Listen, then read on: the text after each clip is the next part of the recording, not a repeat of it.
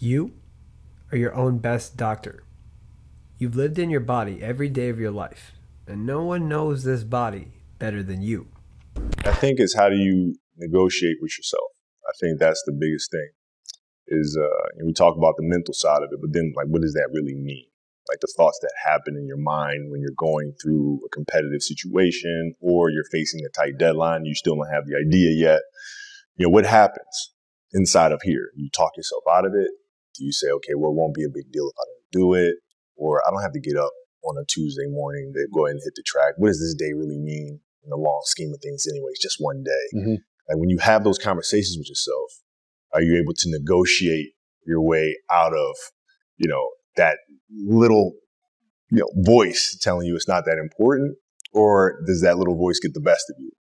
I think that's what separates people who go on to do great things versus people who don't, or people that do great things but in an inconsistent. For every hour you spend running, you gain 7 hours in your life expectancy. One of the most badass things that I read in that chapter was that exercise changes the brain and the sperm of male animals in ways that later affects the brains and thinking skills of their offspring, right? Through epigenetics. Yeah, it is mind-blowing. So when you change your lifestyle, it changes your genes. Well, exercise makes everything better. I mean, whatever you study, whether it's your immune system, all the mechanisms that I write about in my book, whether it's chronic inflammation, oxidative stress, changes in your microbiome, changes in your gene expression. The one study showed that just walking for half an hour a day after 3 months made your brain bigger. The hippocampus that controls your memory actually can get bigger. That was thought impossible just a few years ago. Thank you everyone for tuning into this week's episode. I'm your host, Dr. Nav Badesha, family medicine physician and public health ally number 1 when it comes to medical inspiration. If you've been learning from our podcast, please subscribe, rate, and share. It'll help us inspire more individuals like yourself. I'm on the hospital service this month, and my supervising attending was telling us about grand rounds that he heard recently by a lipidologist, which is a doctor that specializes in the treatment of cholesterol. He said he heard this physician say that if diet and exercise was a pill, that it would be 3 times more effective than aspirin and a statin, which is a cholesterol-lowering agent, combined. When he told me this, I instantly thought about a large-scale study that the Harvard School of Public Health recently did.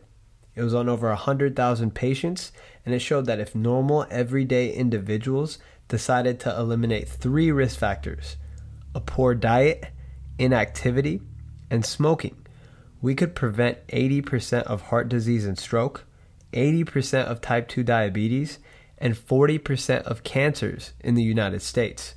I'm leaving a link to this article below just so you know that it's real.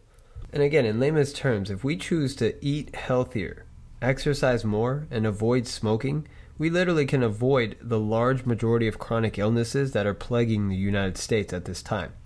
And this really reminds me of what Dean Ornish said on our podcast. Eat well, love more, stress less, move more.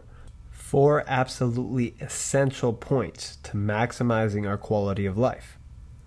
Later that day, after I had that conversation with my attending, I came across a statement that was made by the former director of the National Institute of Aging, Dr. Robert Butler. He said that 4 out of 5 adult Americans say that they have never been advised by a physician to exercise. This is what medspired today's episode. I wanted to compile some of the latest findings and research on exercise in hopes that it inspires you to get out there and to get active. So let's start with mental health. A paper published in the American Journal of Psychiatry in 2017 elaborated on an 11-year study on almost 34,000 people. It showed that even 1 to 2 hours of exercise a week in adults can prevent depression.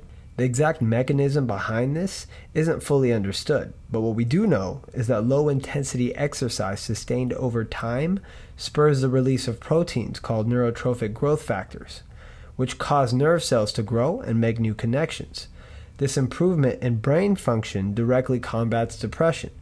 Specifically, exercise supports nerve cell growth in the hippocampus of the brain, the region that helps us regulate our mood and our memory.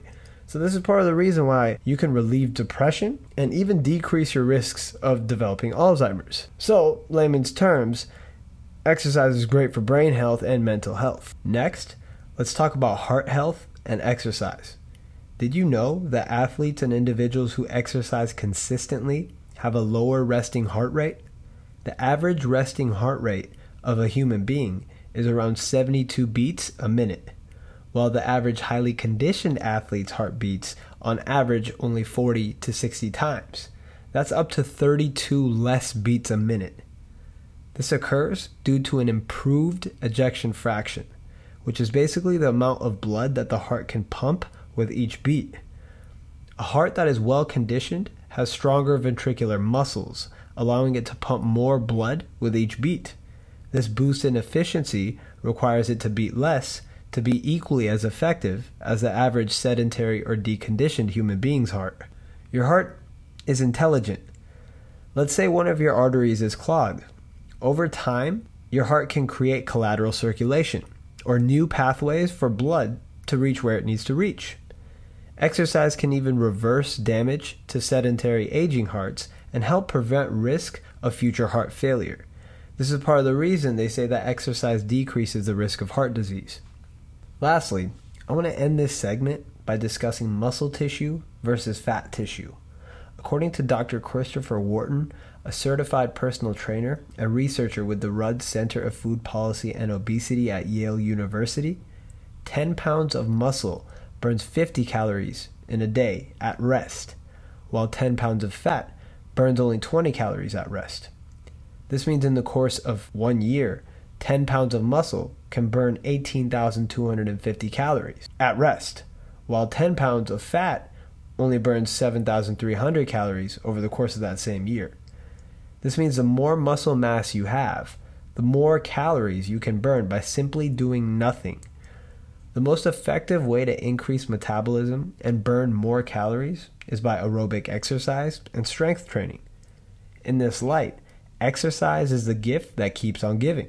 That's because even after you're done working out, your body is still burning more calories.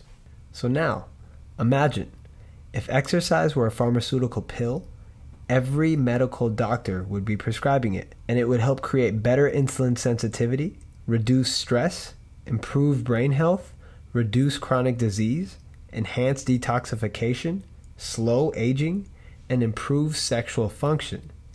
This is a pill that each of you can choose to take each day. With that in mind, I'm wishing each of you a wonderful start to your week, one filled with an intention to aim for at least 150 to 300 minutes of moderate exercise this week, or 75 to 150 minutes of vigorous exercise in the week to come. I'm prescribing this to you as an evidence-based, guideline-directed recommendation from the Physical Activity Guidelines Advisory Committee. Thanks so much for tuning in this week, ladies and gentlemen. And again, if you guys enjoyed this episode, please like, share, subscribe, let everybody and your mama know about this podcast and help us grow and reach more people like yourself. So we have so many incredible guests lined up for the future months to come. I am super excited. I've been putting in a lot of work here in my second year of residency, but I'm making sure that I'm cutting out time for this podcast. So if you guys enjoyed this, please leave a comment in our iTunes section. Let us know what your favorite parts of this podcast are, and we'll give you a shout out. All right, guys, stay blessed.